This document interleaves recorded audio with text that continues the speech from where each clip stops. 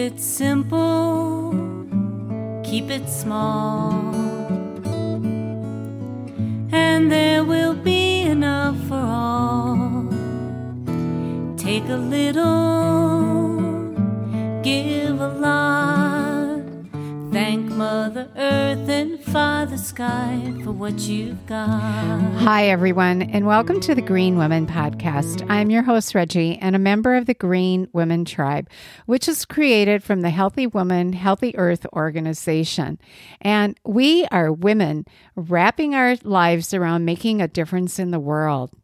First, I would like to apologize that I have not been able to record a podcast for the past several weeks due to taking some time for a vacation, and then I came down with a nasty cough with a lot of clear phlegm.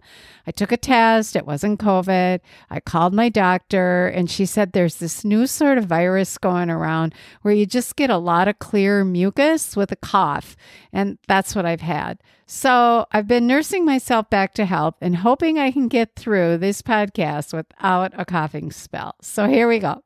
During this time, when I was on vacation and had this cough, I had some downtime, obviously, I started reading a book called Dirt, a Love Story. It's edited by Barbara Richardson.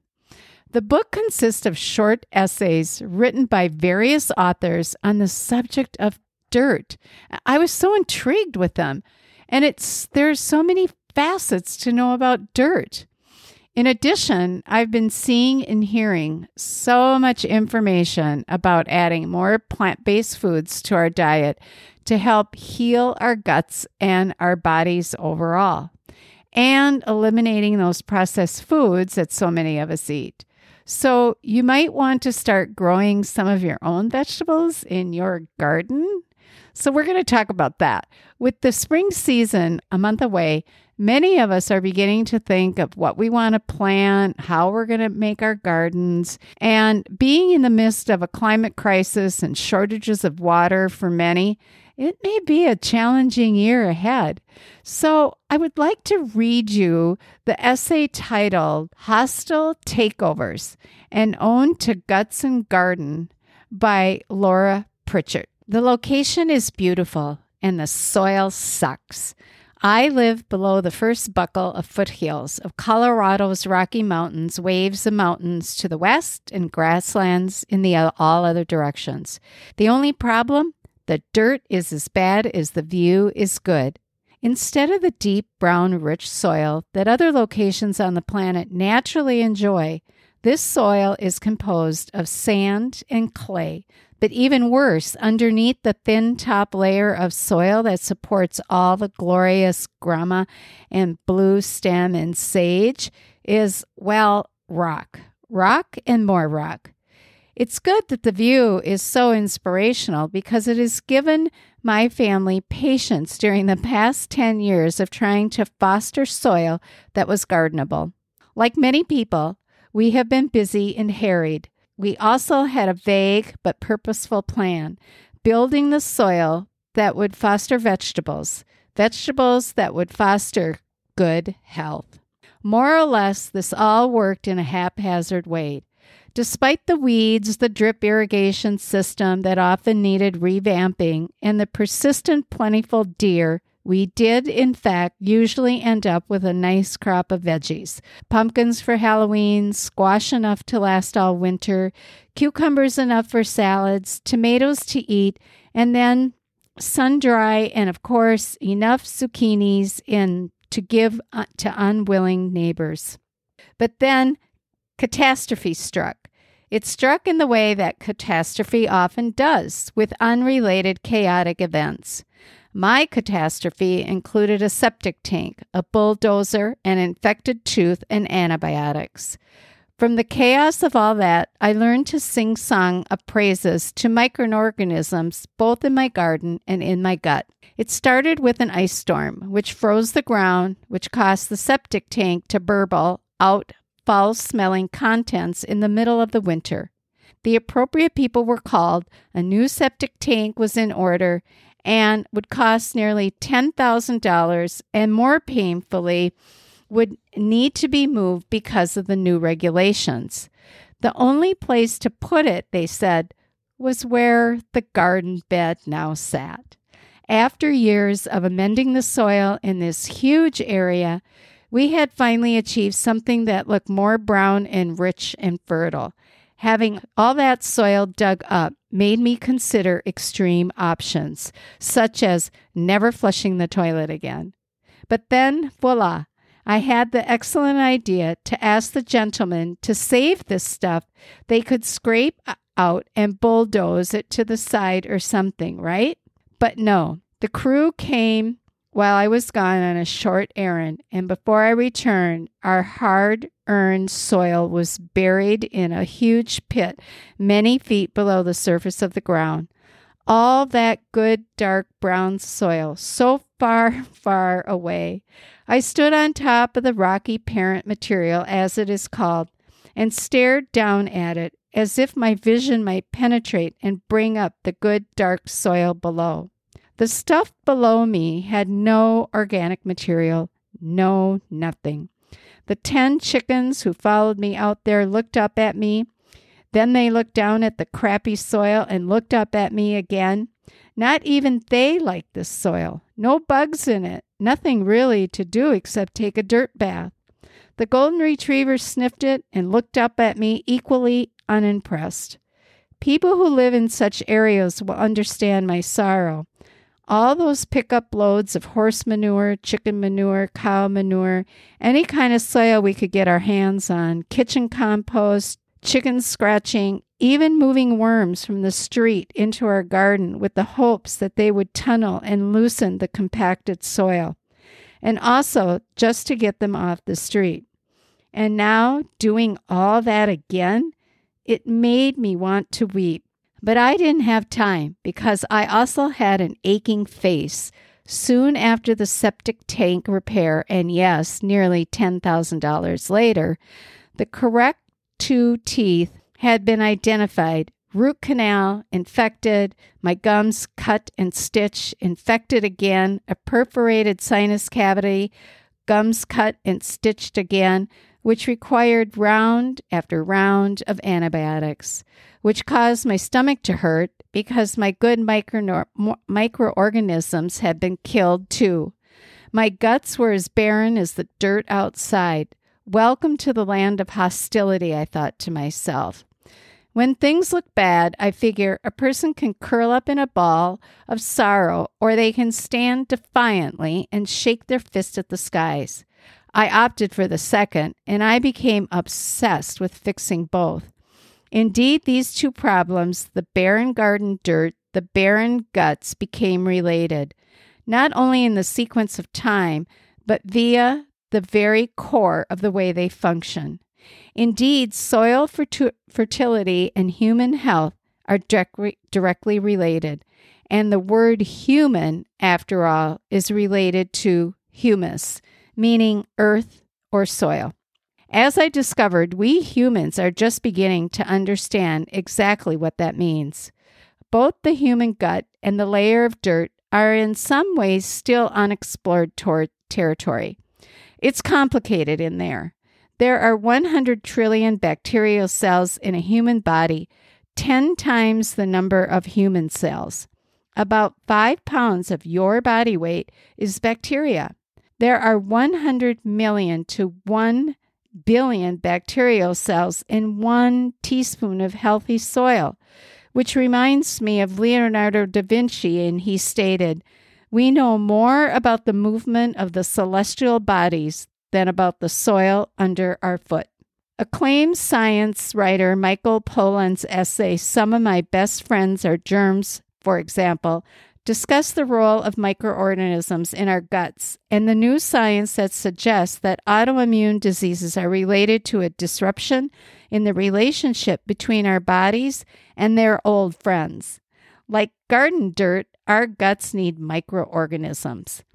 To summarize a long, complicated ode to these little bugs, I'd just say that due to our farming and eating and kitchen practices, we aren't getting the good broad spectrum of bacteria anymore. Also, these little bugs need upkeep. Part of that has to do with soil. So first, I turned my attention to the soil. As someone who is always a little too busy and a little haphazard, I have never quite known what exactly I'm supposed to be doing to my garden dirt. I never been one of those organized who have had the pH measured or whatever hyper and vigilant people do. But I know instinctively that garden dirt is supposed to be brown and rich and full of nutrients and soil microbes and organic matter. I know when my tomatoes don't come up that something is wrong. Okay, sometimes it's the deer, but more often it's the soil. Although I may not know the specifics, I have pretty strong opinions about the general gist. Stewarding good soil is, I think, one of our jobs as humans. Fostering humus is fostering humanity. The more humus, the more fertile the soil is. Indeed, humus is the most critical aspect of soil composition. It's that spongy, amorphous substance and is basically organic matter. If I closed my eyes and pictured a forest floor in Oregon or something, all those layers of fallen leaves and plant and animal debris falling and decaying, that's humus. Humus is considered by some scientists to be the greatest water management and conservation tool available to us.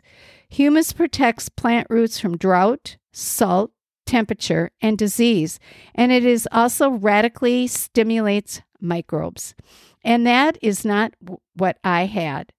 So we started again. Food scraps out to the compost bin turned and watered, compost spread. Sometimes, though, I just cheated, and I have discovered that it's not such a sloppy practice after all. And I took non-meat food scraps straight out of the garden and I dumped them.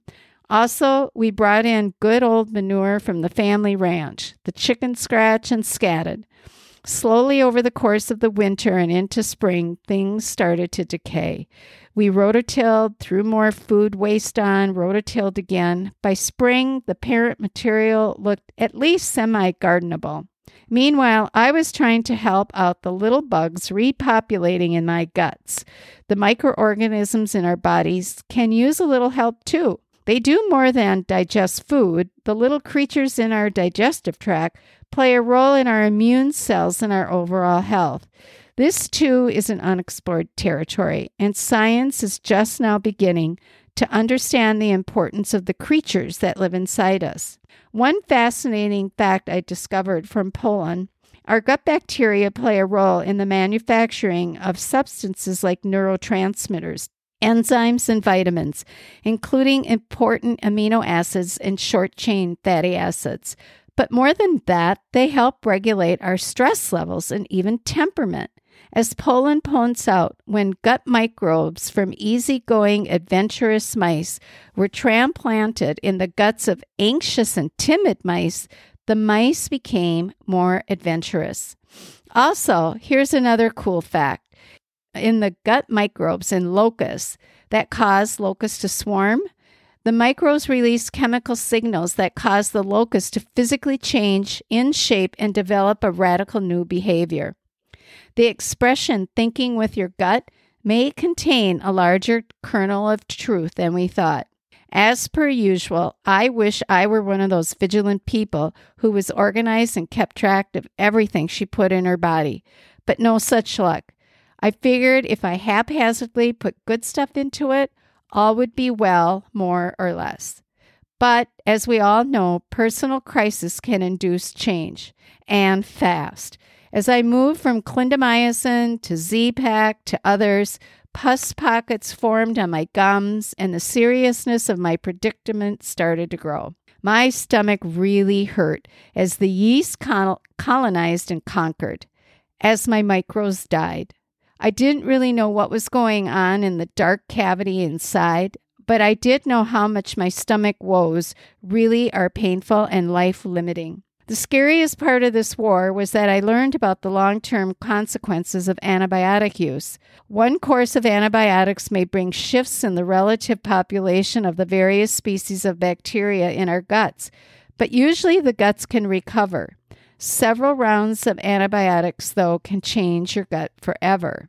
In extreme cases, some individuals need a fecal transplant, which involves, yes, getting someone else's poop into a sick person's gut. No thanks. That poop transplant motivated me to nurture the health of my microbiome. So I got serious, and I got simple, obeying the most basic truth about healing the gut.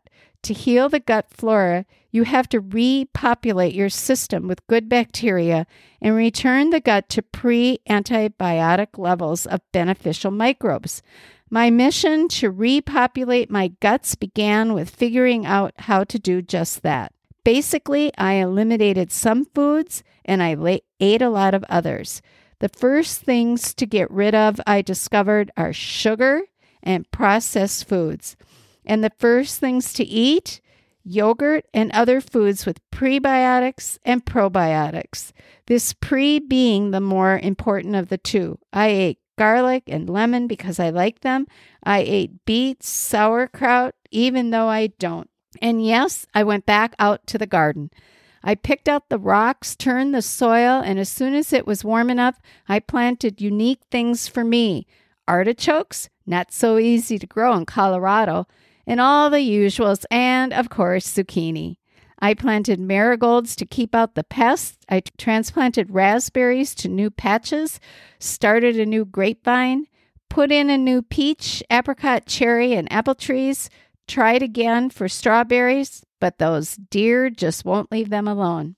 Luckily for me, gardening is a good idea for guts. Fresh veggies and dirt have the little microbes we need. Indeed, some healthcare professionals argue for relaxing the sanitary regime in our homes, encouraging folks to wash their veggies less and spend more time in dirt and with animals, thereby deliberately increasing their exposure to the grand patina. In the end, the patina solved both problems, and pretty quickly, too. Within a few months, the garden soil was strong. Of course, we'll need to keep on amending the soil, but it wasn't the huge chore I had feared. A few months rather than a decade. It was not so hard to parent the parent material after all, and this good soil had a cascading effect. My chickens wandered around the yard, for example, looking for sun-drunk, more pleased with the bugs in the dirt, and their eggs tasted even better. My health, too, rapidly improved. The two problems eventually got solved. The stomach ache between my breastbone quit hurting, and as soon as one feels good, well, that leads to a cascade of good things, too. More smiles, more energy, more plants in the garden. But while the body and garden are back to normal, I'll never quite be the same. For a mere $20,000, I sometimes joke, I have had a crash course in the deep appreciation of the power of microbes to do their dance of health. I lost my obliviousness to the ways in which I should always nurture both. Even those who are a bit rock-hearted can become as soft as humus. I now feel it in my bones. We are from the soil, and we'll go back to the soil. And while we're here, we can work to steward both. Now that it's summer, I've been standing in my garden, watching the sunset over the blue waves of the foothills in my little valley. The garden has offered up plenty. I have been drying, freezing, and eating a lot of fresh and beautiful color veggies. Peaches, apples, cucumbers. My fridge and freezer are full. My belly is full. My life is full. The deer sometimes walk by and pause and watch me watching them. A bear has been spotted wandering by. The golden retriever pounces around the yard, leaping at the occasional falling yellow cottonwood leaf, and the chickens wander happily. All of it mixed together. The view, the garden, the body, the life, strikes me as the grand patina, a great palette of color and mystery, a territory no longer hostile, a home. Well, I have to agree with the essay. Like I mentioned before, so much information is arising in the areas of fixing and healing our guts as well as our brains, as there is a connection between the gut-brain barrier. Eating a variety of fresh vegetables, eliminate processed foods and sugar, and possibly growing our own gardens. And if you can't or you don't want to grow your own vegetables, you can go to your local farmers. They are very plentiful and support the good that they do for our soil and our guts.